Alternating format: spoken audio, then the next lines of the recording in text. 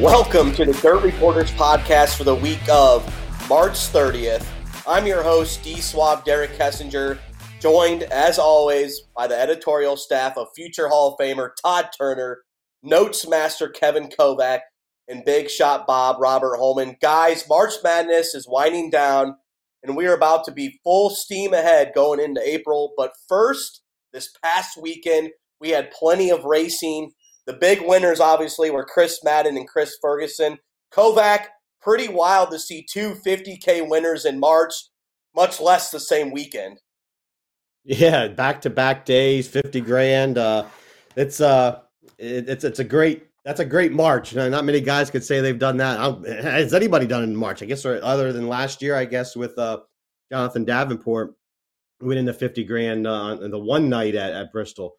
That's a great way to start a season. Throw you out to push yourself out for Ferguson and Madden, get 50 grand in their pockets before they even barely the start of spring here. And yeah, that's a great springboard into the season for both of those guys, and especially for that Chris Madden, because he gave up a weekend at Cherokee Speedway, like his backyard, his home track, for $10,000 and $20,000 races with the World of Outlaws and the points lead, a great chance for him to win the World of Outlaws point title this year.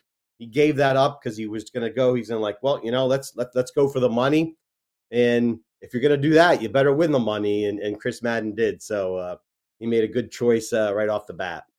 Yeah, great choice by Chris Madden. And Robert, Madden's won polls before, North, South, Cedar Lake. How big was that win for Chris Ferguson? Because he's been knocking at the door for a big payday, and he finally got it at Bristol on Saturday. It was definitely it's a big deal for anybody, whether or not you've won a $50,000 to win race or not. I mean, it's going to be a big deal. It's going to be a boon to your pocketbook as you move forward and kind of budget your stuff for the season. But for Chris Ferguson, a family-owned team, and like you told me there in the media center afterwards, a lot of people didn't know that, that's his only race car right now. His other car is not really ready. He's got a motor to pick up. That's a big deal, aside from the prestige for a family-owned team, even though he's got wonderful sponsors and I'm not going to say plenty of help, but a lot of help that kind of get him on the road and keep him going. But financially, it's just a relief, to know that you've got that now. It's like you budget your season, whether or not you're going to win that race or not. You budget your season and say, okay, I'm going to go to this race and I'm going to, guaranteed, probably to come out of that weekend with $5,000 in the two races. That's guaranteed pretty much. But to win that kind of money, I'm sure it's just a burden off of him, both financially and just the competitive spirit, just to say, hey, yes, I can do this. I can close the deal. And I finally did it. It was really big. And he was asked about, they give the winners a sword, and he was asked about that.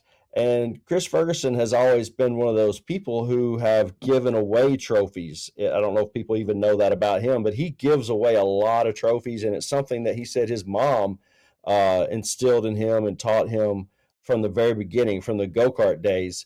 And he said that's one of those trophies that does not get given away. He's the sword from his $10,000 win in the prelim feature last year. It's beside his bed. And now he's got another one. He said he might cross them up and put them on top of hang them above the television or something, in a big X or something. But it's very special, to both guys, and especially to Chris Ferguson, to finally just get that kind of that burden off of him and now move forward. Especially, now he's moving forward to like big races at Eldora and stuff, where we've kind of tabbed Chris Ferguson as an underdog or as a dark horse winner. Now he might go into some of those bigger races as a favorite. It's that kind of a deal for a driver like like Chris Ferguson. Yeah, maybe you can use those swords if a robber comes in and tries to take some things. You can kind of go kung fu on them, old school medieval times, and use the swords on them. So congrats to Chris Ferguson. Big time win. Like you said, he's been knocking at the door at Eldora, north south. He's been very, very close. So good to see him win that big time payday. And Todd, the veteran, Chris Madden, does he have a shot to be driver of the year? Because I've seen him dialed in the past. He's gone on these hot streaks, but seems like he's very determined here early in 2022. Yeah, he is one of those guys that's gotten on hot streaks throughout his career, and I think it remains to be seen whether this season's going to be one of them. But that's obviously a good start. I guess a big part of it would be how things turn out this coming weekend.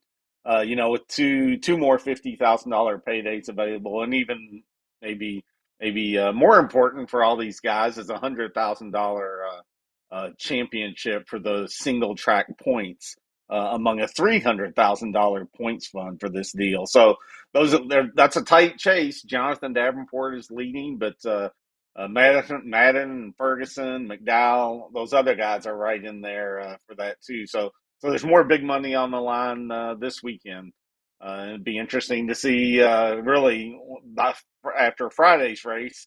It'll really be out there Saturday of who needs to do what to clinch that points money, and who possibly, maybe if Madden and Ferguson could win another $50,000, it'd be a big deal. Lots of money on the line. Yeah, just like you said, two $50,000s to win, plus the $100,000 points fund, which I believe Jonathan Davenport is leading currently. Moving on, Cherokee. Little concerns, maybe the car count was going to be down, Kevin Kovac, but we had 40 late models there. And like Robert said last week on the show is, hey, this is a good thing because we're going to have maybe first-time winners. Michael Brown wins Friday. Max Blair's won the World of Outlaw race, but a big $20,000 paycheck is pretty solid at a track, he probably doesn't have many laps on.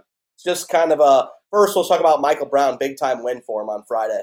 Yeah, that was pretty cool to see a new guy win. Downtown Michael Brown, the Carolina Clash champion. He goes in there, and it's another South Carolina driver too. I mean, there's a South Carolina driver, Ben Watkins, last year won his first ever World of Outlaws race late in the season. Chris Madden, he won the World of Outlaws race at the last one that had been run at Volusia in February, and Michael Brown pops in and runs a flawless race to get the win, and you can see that and how much it means to a driver to win a national tour race when Brown got out of that race car and was celebrating on his roof and just became a new father. His wife just had a baby a few weeks ago, very, very short time. It's his first race that he'd run as a father. So that made it a little extra special too. And he's a good guy. He's a good guy to talk to when you see him in the pits, and just a friendly dude. Good to see him get a win. Little bit different, little different flavor, I guess, because you see a regional guy beat the touring regulars, and then Max Blair winning on Saturday night. I mean, that shows. Max did say, he goes, I think that he wasn't going to be able to beat Brandon Sheppard if Sheppard doesn't get tangled up in a lap car when he tangled up with Brent Larson while leading the race, before the halfway point, and then Max took over and led the rest of the way. But Max, just being in that position to be able to win that race would have been great, because this is a rookie, a rookie on the national tour. He's very accomplished, obviously, wins a lot of races up in the Northeast around his Western PA home, but hasn't been on the road and run all over the place like he is now this year with the Viper Motorsports team. But I know Sean Martin, the owner of Viper Motorsports, has full confidence in Max, and he keeps saying if Max gets his time, to be able to gets the experience, he will be up there. He's that kind of driver. He just needs to be able to get laps out on these different tracks, build a notebook. And you saw at East Bay, he ran there a few nights, was up front towards the end of it. Volusia ran there, struggled a few nights, mid pack, end of the week, he was up front. And so I guess it wouldn't be a surprise now that he's able to show that he can run at a different racetrack, a track he's not familiar with, and be a contender. And that's good for the World of Outlaws. They need some, they just lost Chris Madden now. who is going to be a contender for the championship. Max Blair, he steps up as a rookie. I mean, he's very experienced rookie in number of races and wins. If he could make that become a contender, a season-long contender, make 5, 6, 7 wins, that'd be a boon for the World of Outlaws to have that'd be another star that they would be creating.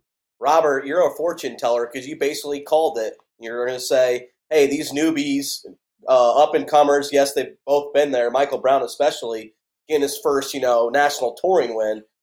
I mean, how impressed were you by both those victories by both those drivers? And I feel like maybe, too, Max Blair has a sense of relief because he's like, finally, I won a racetrack outside my region, like Kovac alluded to. A track I've never really had laps on. That's a big-time win, I feel like, and it's going to give him so much confidence moving forward.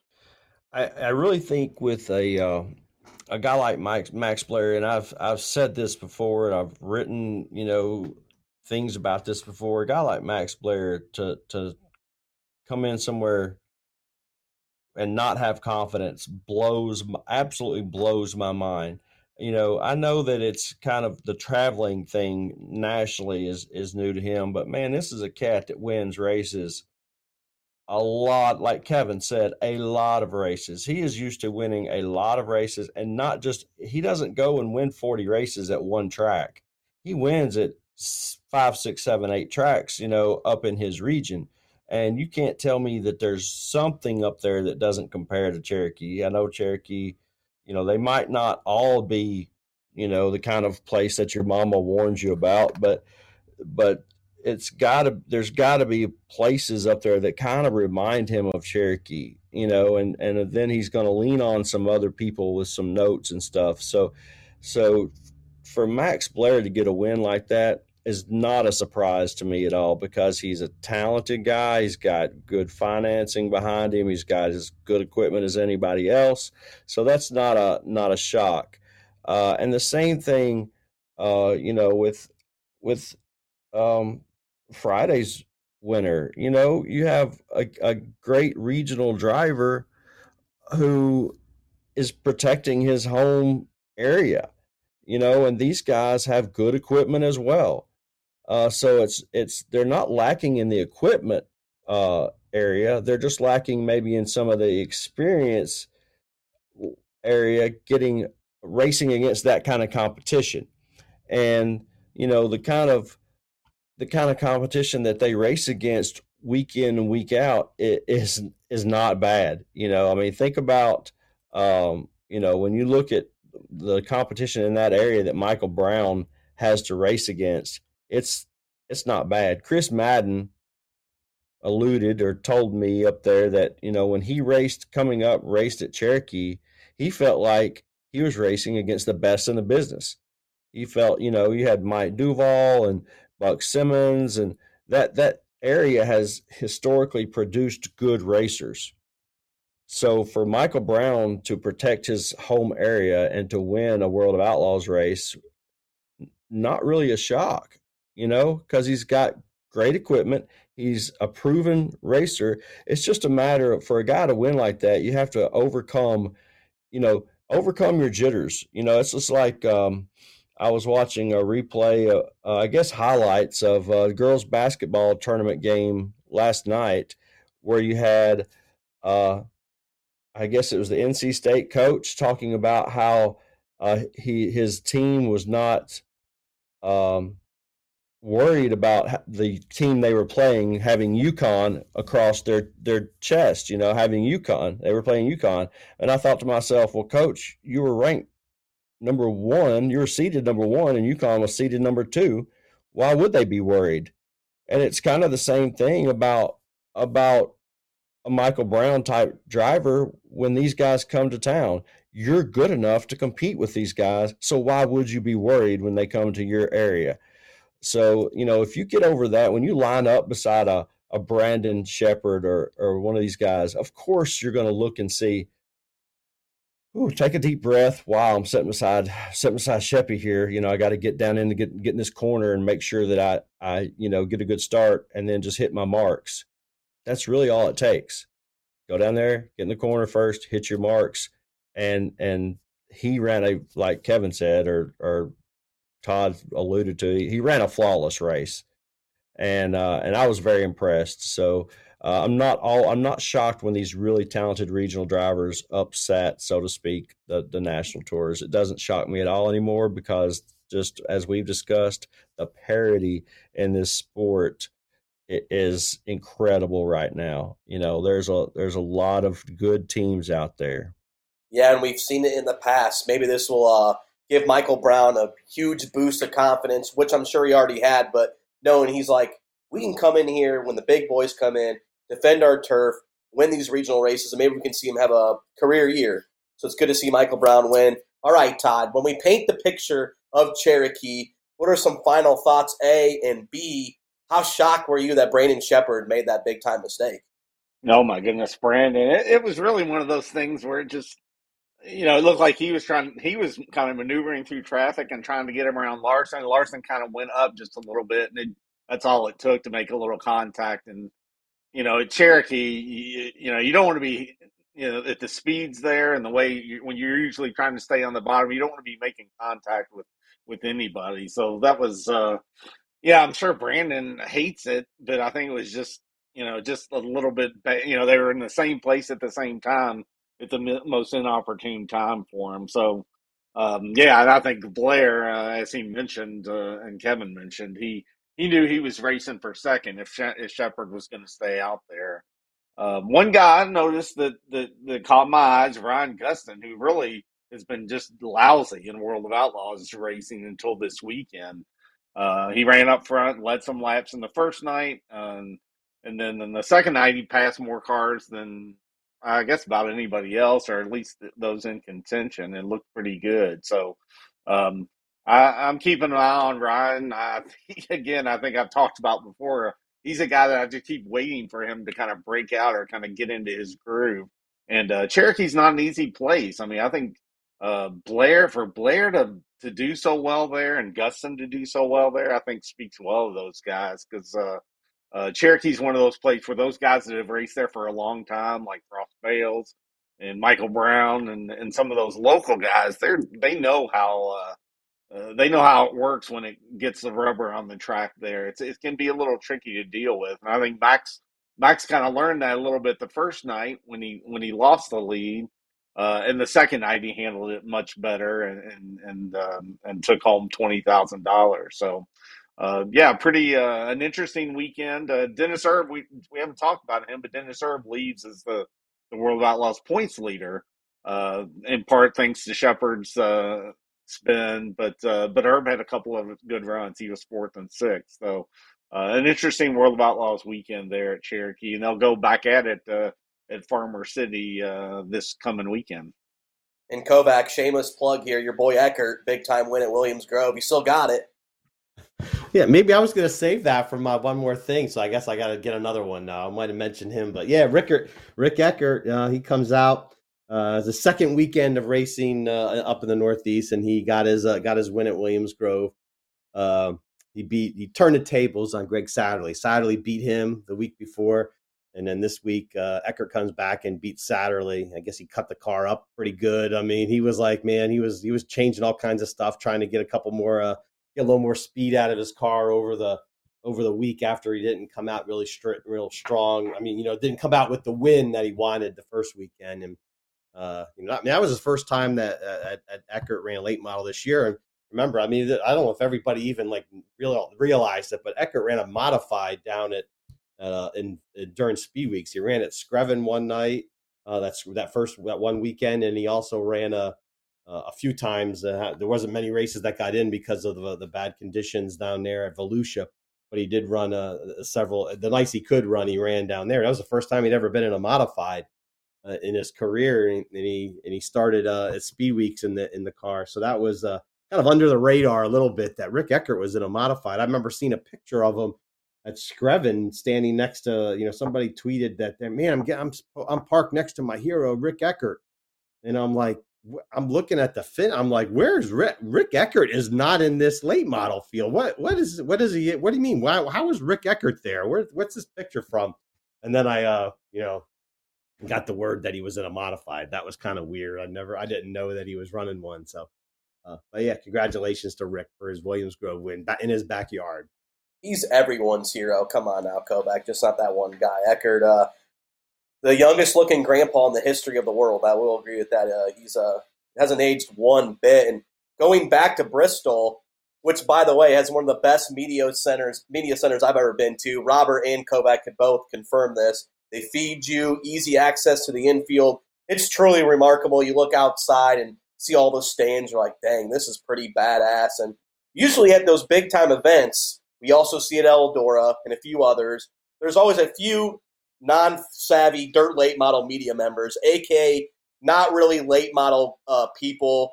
They kind of work for those mainstream, I'm using air quote, outlets, whether it could be a local affiliate, stuff like that. Todd, you've been covering this sport for a long, long time. How often does this happen when we have I will call them outsiders coming into dirt late model racing? You see it maybe a little more with the local news affiliates trying to do a story or something. Yeah, well, I'll later on. I'll let Robert talk about it. He had some good stories about some of those guys there. But yeah, I think in our sport we're kind of under the radar, and so many times the mainstream media, newspaper reporters or television stations, they don't even come out. But often when you see those folks at the track, it tends to be somebody that drew the short straw, like the summer intern or the new guy on the TV station or whatever. And a lot of times, and Derek, I think you've seen this before, you kind of take pity on those people a little bit because they walk out there and they have no idea what they're supposed to do and who's important and who the good drivers are and how this even works. So a lot of times, as a matter of fact, I mostly remember this at the Macon Herald and Review 100 because that newspaper is long sponsored that race at Macon. So they always send a reporter there. So I went to that race so much that I would tend to find the reporter on purpose and say, okay, here's the way it's going to work. Here's how it's going to go. And here's why you're going to miss your deadline tonight because this might go too late. Well, I don't tell them that part, but to try to coach them to, hey, you could write about this driver or what this means or how this works. It's kind of the problem that our sport has. We need mainstream media, but it's a tough sport to just jump into and know what you're what you want to cover. And really you want to steer those people toward people stories, hey, you want to do a story about this guy because whatever it is, some more people angle of it, so they don't have to try to figure out the technical stuff about racing and whatever. But I've seen it done well, and I will mention this. We've had Lindell Scranton there in Missouri, Thomas Pope in North Carolina. There are a number of reporters out there that get it and do well and write good stuff about dirt late models. And man, if you got that in your area and you're a promoter, you want to link on to those people. As a matter of fact, Lucas Oil Speedway did hire Lindell Scranton after he quit his regular newspaper job because people that know the sport and can put words together like that or have a savvy about the sport, that's a golden opportunity because in many cases, as we mentioned, you have these reporters who don't get it and don't understand it. And for the most part, you're not going to get good coverage in cases like that. But Robert's story from Bristol about some of the questions in the press conference, I was getting a kick out. Yeah, Robert. So you're a guy that's done the newspaper. You've been in the mainstream media. You've done both sides, work fully in dirt late model racing or, doing other sports, when you're earlier in your career. So, I got to hear these stories. Like when you hear them, newbies coming in because you've been there before, maybe it was just for a different sport that you maybe didn't know completely about it. How was that when the roles were reversed this past weekend at Bristol and some of the questions they were asking? I kind of got a kick out of it because I'm sitting there. First of all, I asked myself this morning when we were kind of tossing around this topic, I asked myself, are we snobs? Are we that cover our sport? Are we dirt late model snobs? And I like to think that we're not. But that doesn't mean we don't get a chuckle sometimes when we hear a question. And when I was in the media center this over this past weekend. If you're not watching the race or don't understand the race, you don't really, oh man, you don't really know what to ask, and so there were media members up top, like that probably never came down to the pit area, and this one person, I do not remember where he was from, but he asked every single driver the exact same question. He wanted them to compare the track from last year to this year. And every time they threw the mic to him, that is the question he asked. So, okay, keep in mind they bring the top 3 drivers from every feature, to the media center. So these guys had only heard the question once, but I'd heard it 9 times.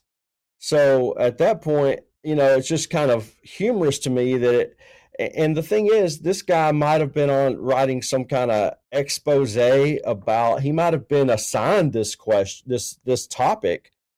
So it's definitely not his fault. It was just funny to me that was the question, the only question that he asked. So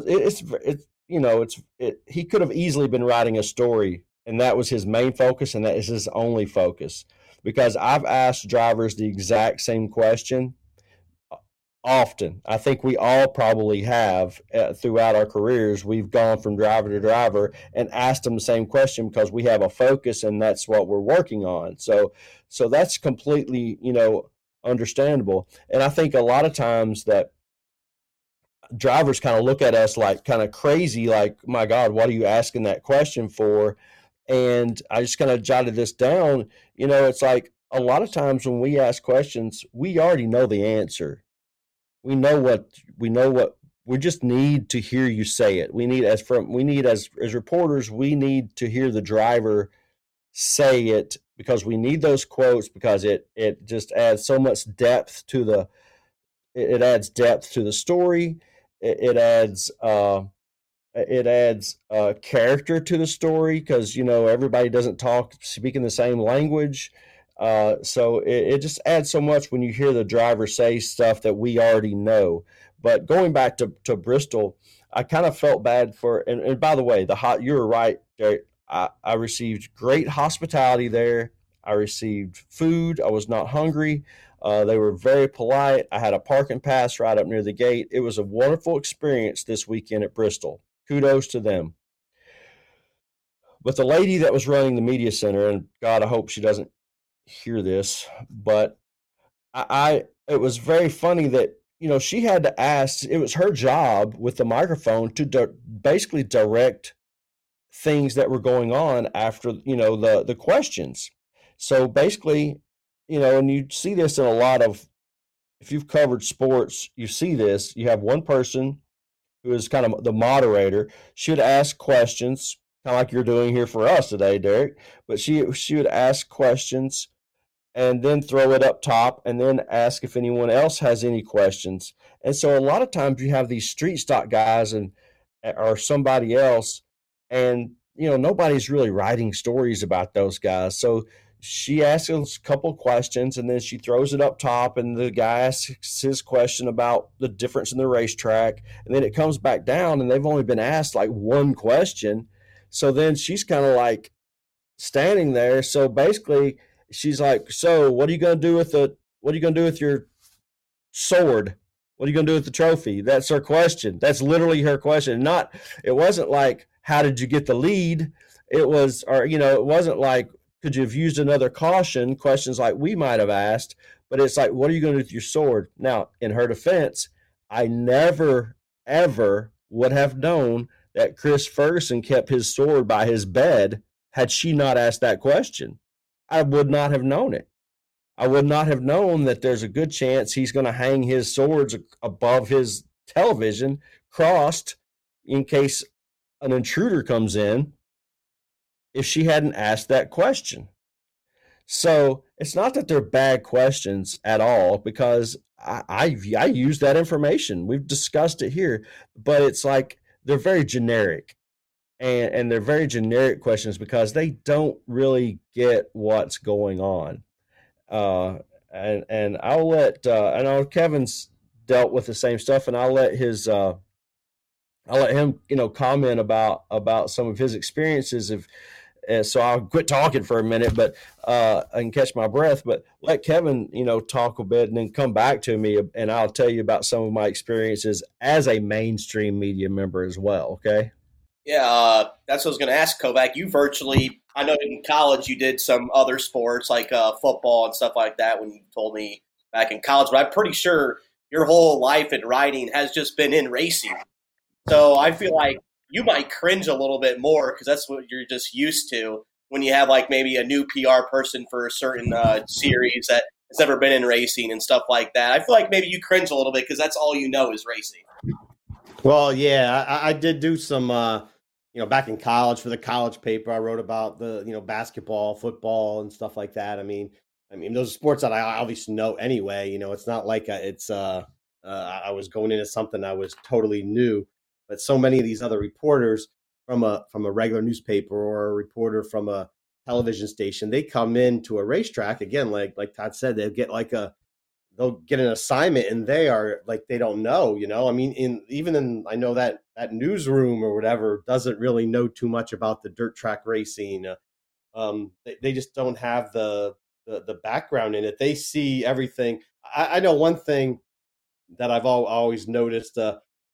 I think I've seen this a little bit more because doing the PR stuff that I did. I mean, when I was back at college, I did a summer PR work. I worked up at Lancaster Speedway in New York and Ransomville Speedway, and did the whole. So I spent the whole summer there working that. And Lancaster was right near Buffalo. It was right outside of Buffalo, New York.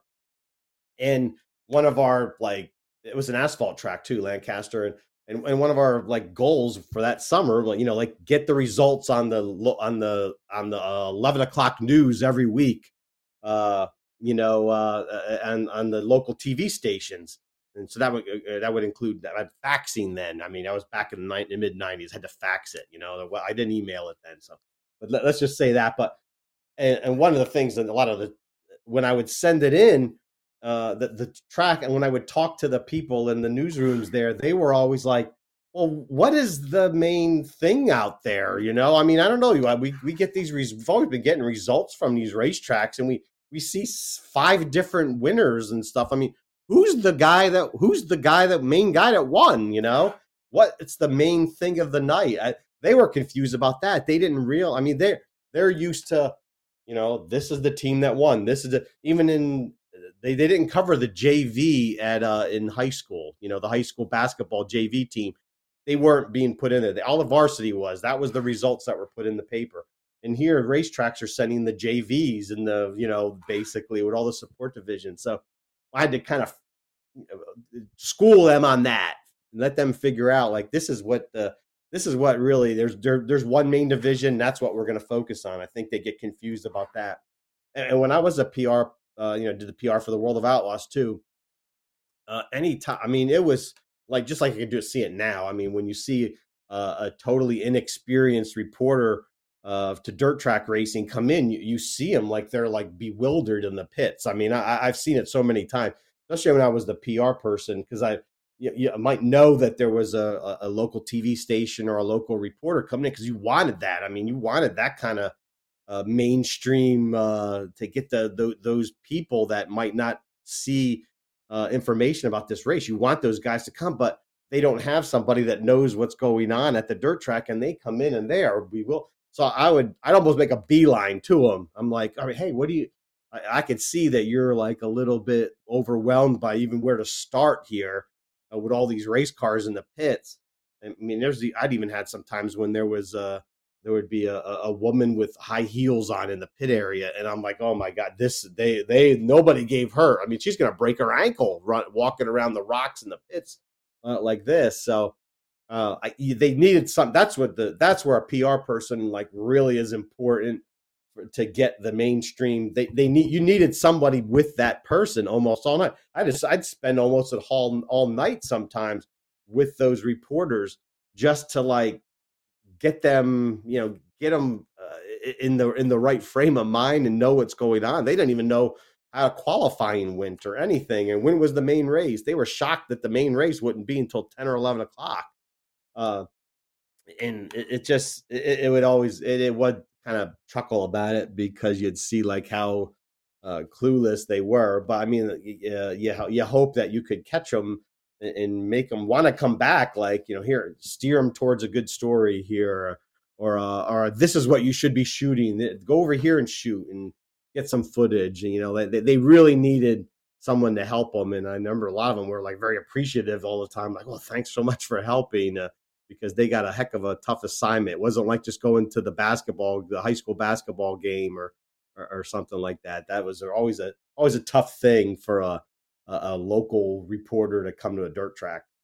Both of you guys had great points. I think mainstream media, when they come in, I think they can help out with, growing the sport with like special interest stories. I think a lot of normal people that don't know racing care about that stuff. And I think the results part of it, people are like, for the most part, who cares, So if you have like that, maybe previewing a big race in your area, like you said, Kevin, they'll have like a news reporter there saying, hey, come to this race, Farmer City, Illini 100, WMBD out of Champaign's always there doing a little story there. But Todd, we'll get back to Robert here in a second.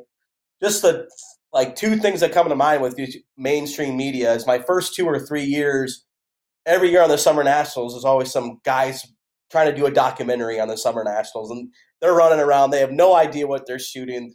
They don't realize what they're getting into, dirty equipment. They're trying to be professional, and they're kind of a rude awakening. And then the other thing is, how much do you remember of the CNN Dirt Track Warriors? Because that was kind of a big thing for dirt late model racing that CNN did, covering the World 100 with like Chubb Frank and Josh Richards and Scott Bloomquist.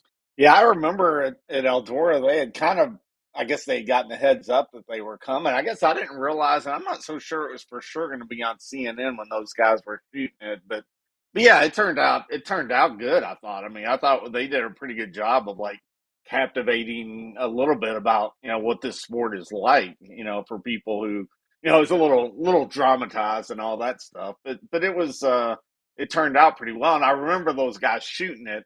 And yeah, like you said, those other people who try to shoot documentaries or try to come in there. I don't know. I'm like Kevin. I always just want to help people because we want to put the sport in the best light as well. No matter what our role is, if somebody's coming in there and going to shoot video or going to tell some stories and that type thing, you just want to give somebody, an idea of like, oh, here's some things you could do. Because that's what I would usually do is steer reporters toward. Especially if they were a local guy. I'm like, people are going to want to read about the local guy. So don't go writing about some guy, Billy Moyer. He's from Arkansas. Nobody in your town cares about Billy Moyer, no offense. But pick out a good local guy that might have a good story or might be a good talker and just, steer them that direction. And that could give them some help. Robert, I guess, is going to talk about, when he was a sports editor and a worker. And I was more of an in-house copy editor at the Owensboro, Kentucky newspaper, but I would help with some of the race coverage. Of course, I loved late models back then, and so I would do some stories. I do remember one time, maybe the first guy I ever called for the Owensboro paper to do a story, and it was a bad choice, Kevin Claycomb. Now, I love me some Kevin Claycomb, but he is not a talker, so I'm like trying to drag anything out of him to do a preview for a local track there near Owensboro, Windy Hollow, that was having a big race. And, I had probably 6 words of quotes from Claycomb, like saying Windy Hollow, probably just talking about how dusty it was or something. But anyway, I don't know. Robert will have more experience being an assignment editor out there covering races, is working on the mainstream media. Yeah, Robert, how different of approaches was it for you when you're doing it for a regular newspaper? You're doing a general crowd, readers, different stuff like that compared to like Dirt on Dirt where they just, bleed dirt late model racing. You kind of have to mix it up a little bit, I would say. Well, I remember when I was hired about a year after I graduated college as a sports writer for the News Tribune in LaSalle. And honestly, one of the draws to me, to go to LaSalle was that they had a really good racetrack 4 miles from the office. And so I thought, you've got LaSalle Speedway 4 miles from your office. They have big races come through. This is a big deal. And I get up there and I said, well, who covers your racing for you? And they said, well, no one. And I'm like, I was kind of shocked, I'm like, what do you mean no one? They're like, well, we send a photographer out there, but we have a lady whose husband, Mike Glenn, which Todd helped me remember that, whose husband, Mike Glenn, races there, and she writes up a little report and sends it in to us, on Sundays, and we put it in Monday's paper. This was a daily paper. We didn't publish a Sunday, but we published 6 days a week. So, it was a really nice newspaper and really good coverage. We covered NFL sports, because we weren't that far from Chicago. We covered all the major league stuff. And then we had I think 10 or 12 high schools in our area that we covered. So this was a paper that had 3 sports guys, and it was pretty in depth, but they didn't send anybody to the racetrack. So I was kind of shocked, and so a photographer comes in, and they're like, I remember a photographer came by. He's like, hey, I heard you like to go out to the racetrack. You understand that stuff? And I said, yeah. And they're like, oh, good, because, man, I hate going out there. I hate to get my shoes dirty. I'm like, oh, my God, what? You hate to get your shoes dirty? So that was their approach. Nobody wanted to go because they didn't want to get their shoes dirty. So I went as often as I could. Of course, I couldn't go to every race because I had other assignments, but I definitely went to all the big ones and covered it. And then we relied on Betty Glenn to send us stuff. And fortunately, she could string together some sentences and definitely understood the sport. And she sent us stuff. And so that worked out really good at the LaSalle News Tribune. But then I left there, went to work with Todd down at National Dirt Digest in North Carolina, stayed there briefly, and then went to work for 14 years in Middle Tennessee. And I got to the Tullahoma News, and there's a racetrack from Tullahoma to Winchester is like 16 miles. There's a racetrack. And then from Tullahoma to Shelbyville/Lewisburg is about a 25-minute drive out to the racetrack from there. There's a racetrack, Duck River. They didn't cover it. Racetrack 25 miles one way, 15 miles the other way.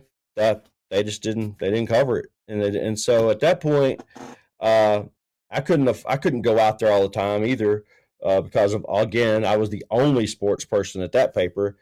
But I just kind of reached out to somebody and tried to start getting results, and trying to put results in the paper.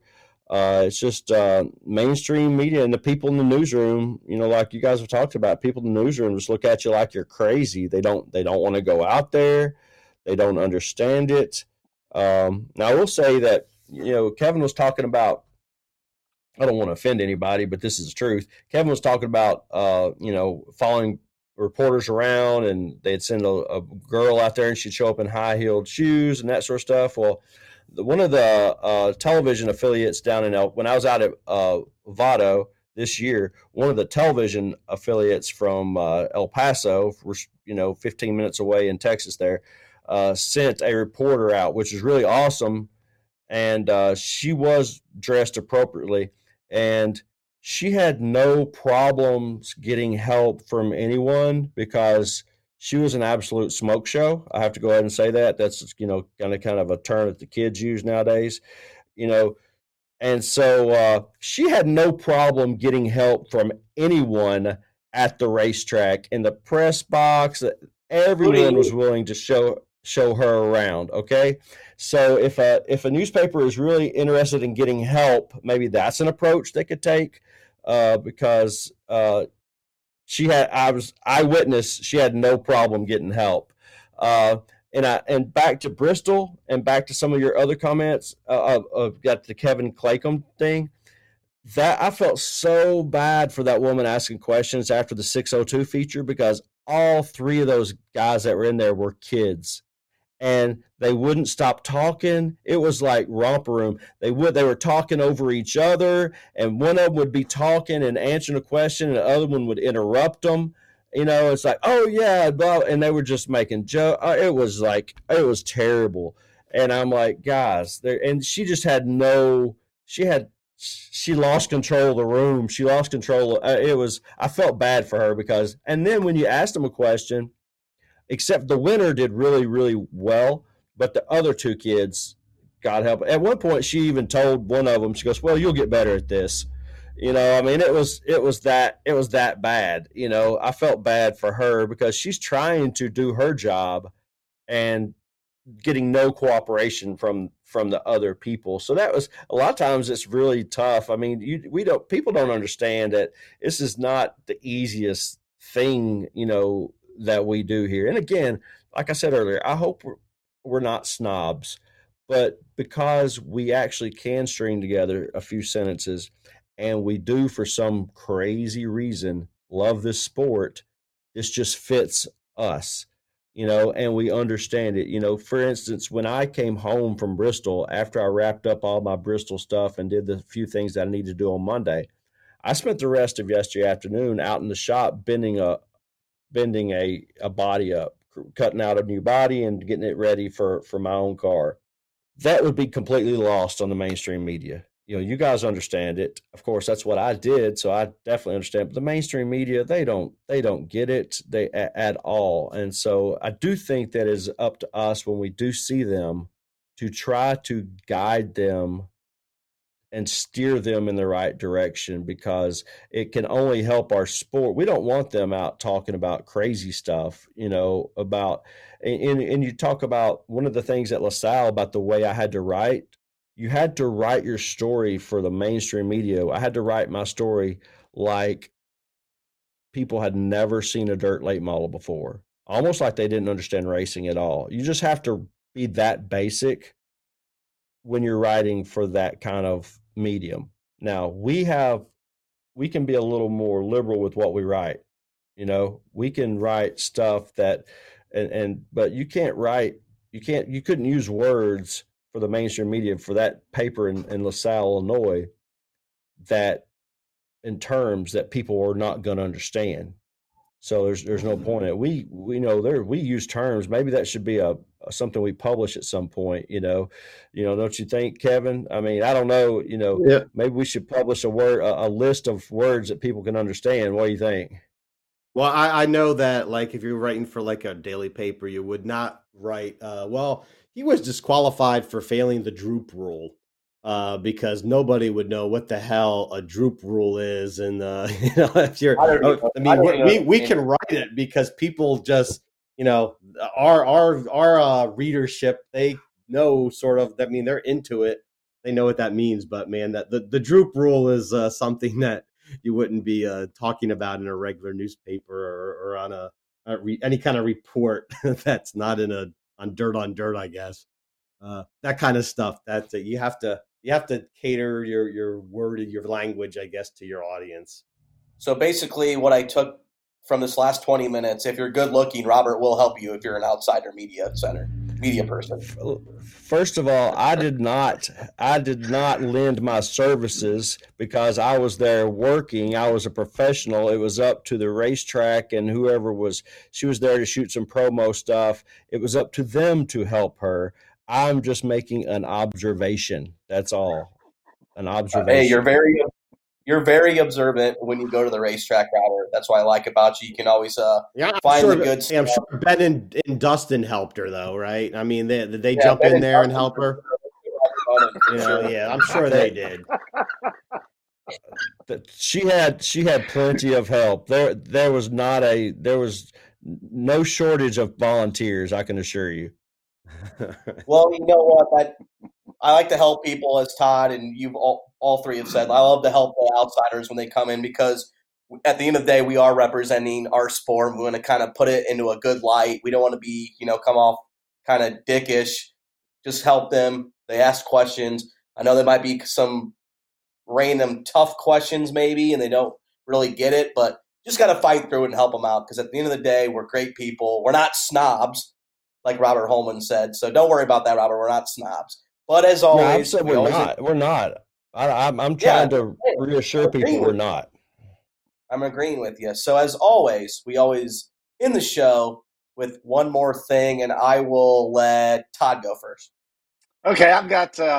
We were wrapping up some of the schedules for our schedule page, and I noticed the September weekend, September 23rd, 24th, and 25th, where 3 Pennsylvania tracks have gotten together to run 3 5,000 to win super late model shows. That's Thunder Mountain, Marion Center, and Dog Hollow, and that's a relative rarity these days. Almost everybody's attached to a series. It's rare that you get those independent races, especially in a collaboration with 3 tracks. So I'm looking forward to that. I think that'll be a good weekend and a rare weekend these days. So good for those tracks for putting that deal together. September 23rd, 24th, and 25th, Friday through Sunday there in the fall. So kind of a neat scheduling thing I saw there. And I guarantee it, Chubb Frank is counting down the days for that event because those are 3 tracks close to home, plenty of laps. Chubbzilla is ready for that weekend, Todd. Go Chubb. All right, I'm going to go next. My one more thing is, obviously, this weekend, the Illini 100, but I just want to give it a shout-out because it was the first Illinois race to up their pay. Obviously, the Prairie Dare Classic's been there a long time, but it was always in Labor Day, only $10,000. Farmer City was the first track to say, you know what, we're going to track the World of Outlaws, and this is when the heydays of the Shane Clan running it, Chubb, Josh Richards, brought in this big-time series, late March, early April, and the thing is, had its ups and downs, but lately it's going up on the upward spiral again. I just always kicks off racing in Illinois. It will have a special place in my heart because the first race, I think I was a junior in high school. Love the event. Get to see the Illinois drivers for the first time, like Shane and Babb. Bobby Pierce raced in Arizona, but he'll be there. Frank Hecken, juniors of the world. They're going to defend their turf. It's always a great, exciting weekend, good racing. So if you're in the area, go to Farmer City for the Illini 100 because it's one of the races that kicked off Big Pain, modern day showcases and events in Illinois. Kovac, what do you got? I just I was going to mention Rick Eckert, actually. That's what I was planning on. But then this one just hit me. I just realized that next week we will be our 50th Dirt Reporters, right? I mean, this is number 49 this week. Next week we hit the big low. So I mean, that's one whole year we've been going at it here, and I just wanted to say, how time flies, I guess. 50th Dirt Reporters already, and I don't know, I think we pretty much gone through we're right at the beginning of end of March or at the beginning of April we started last year, and we've been consistently on every Tuesday pretty much we've been doing this, so it's been fun, and now we hit number 50 next week. We have a big party, I guess, right? We're gonna have balloons and everything for hitting the 50. Robert's gonna bring us a cake. What do you got for us for your one more thing? Well, I'm going to be heading back to Bristol, and just this is a little nugget that I had at the bottom of my notes story that Dale McDowell, Scott Bloomquist, and Earl Pearson Jr., who were in the feature, both features this past weekend, they're the only 3 drivers who were actually started the very first feature in 2000. At Bristol. So not only did I think that was neat that we had 3 drivers there that were in the very, very first one, which kind of shows those guys' age, of course, but then pull out Scott Bloomquist from that list as the only driver to start all 10 features at Bristol. So basically all of them. So I'll be looking forward to getting back to Bristol this coming weekend to see if Scott Bloomquist can continue that streak and make it 12 starts at Bristol. And you never know, we might pick up a win. Since I'm wearing a Bloomquist shirt today, you never know. I either jinxed him or brought him some tremendous amount of luck today. So, but yeah, Bloomquist, the only driver to start every dirt late model race at Bristol, which is really pretty impressive if you think about. And another note that I dug up along those same lines is that he broke a rear end in one of those prelim features in 2001 that I was at, and he had to borrow. I remember once I read it, I remember it. He was walking up and down the infield, basically trying to find a race car to get in so he could start it, because at that time he was running for UDTRA points, so he needed to get into that race, and he wound up climbing in Duke Weisance. I don't even know how to pronounce his name, but the Arkansas driver, and there's a connection there with Ronnie Stuckey, and I remember he climbed in that car, and Duke was a pretty short fella, and then Bloomquist a big fella. They had to kind of move some stuff, and I remember him saying that the steering wheel was hitting his stomach, and he was all cramped up in there, but that's how his worst finish is 21st, and because he was driving Duke's car there, and he was just not comfortable in it. So I thought that was one of the things that allowed him to start all 10 of these races. I thought that was a pretty interesting little nugget there. So we'll see if he can make it 12 this coming weekend. Speaking of Bloomer, Robert, I have a $300 bet with somebody on social media that he'll at least get one win. Opening weekend, does he have a shot to get a victory this season? He has a very good shot to win at Bristol. These tracks favor him. They're, as long as the track is not really rough, these tracks like this big, open, sweeping tracks that slick off, you got to think 50 laps at Bristol is like 100 at some of these other places. So, it gives his car, kind of time to come in, and he gets better as the track goes on. I think he has I said this last week that he has a legitimate chance to win at Bristol, and he ran second. So I really do think he has a legit shot to win at Bristol. And if not at Bristol, some of these other big racetracks that they're going to go to. Yeah, I honestly think that is your bet like 300 to get a win for the whole season? Yes. Oh yeah, I think you're safe there. I really do think that Scott Bloomquist will win at least one race this season. I think you're safe. Go Bloomquist, go! I can't believe we're saying that. We're just hoping he gets one victory for the Hall of Famer in a whole season. So Scott looking good off the gate, runner-up finish at Bristol, but 2 more races there. We got the Illini 100. These 3 guys are going to be all over RaceWire. Great stories. Robert will be at Bristol. It's going to be another great weekend. Make sure you tune in next week for the 50th birthday party. Kovac's going to have all the goods and treats for us. So if you're not listening, make sure you tune in next week, and thanks for joining us.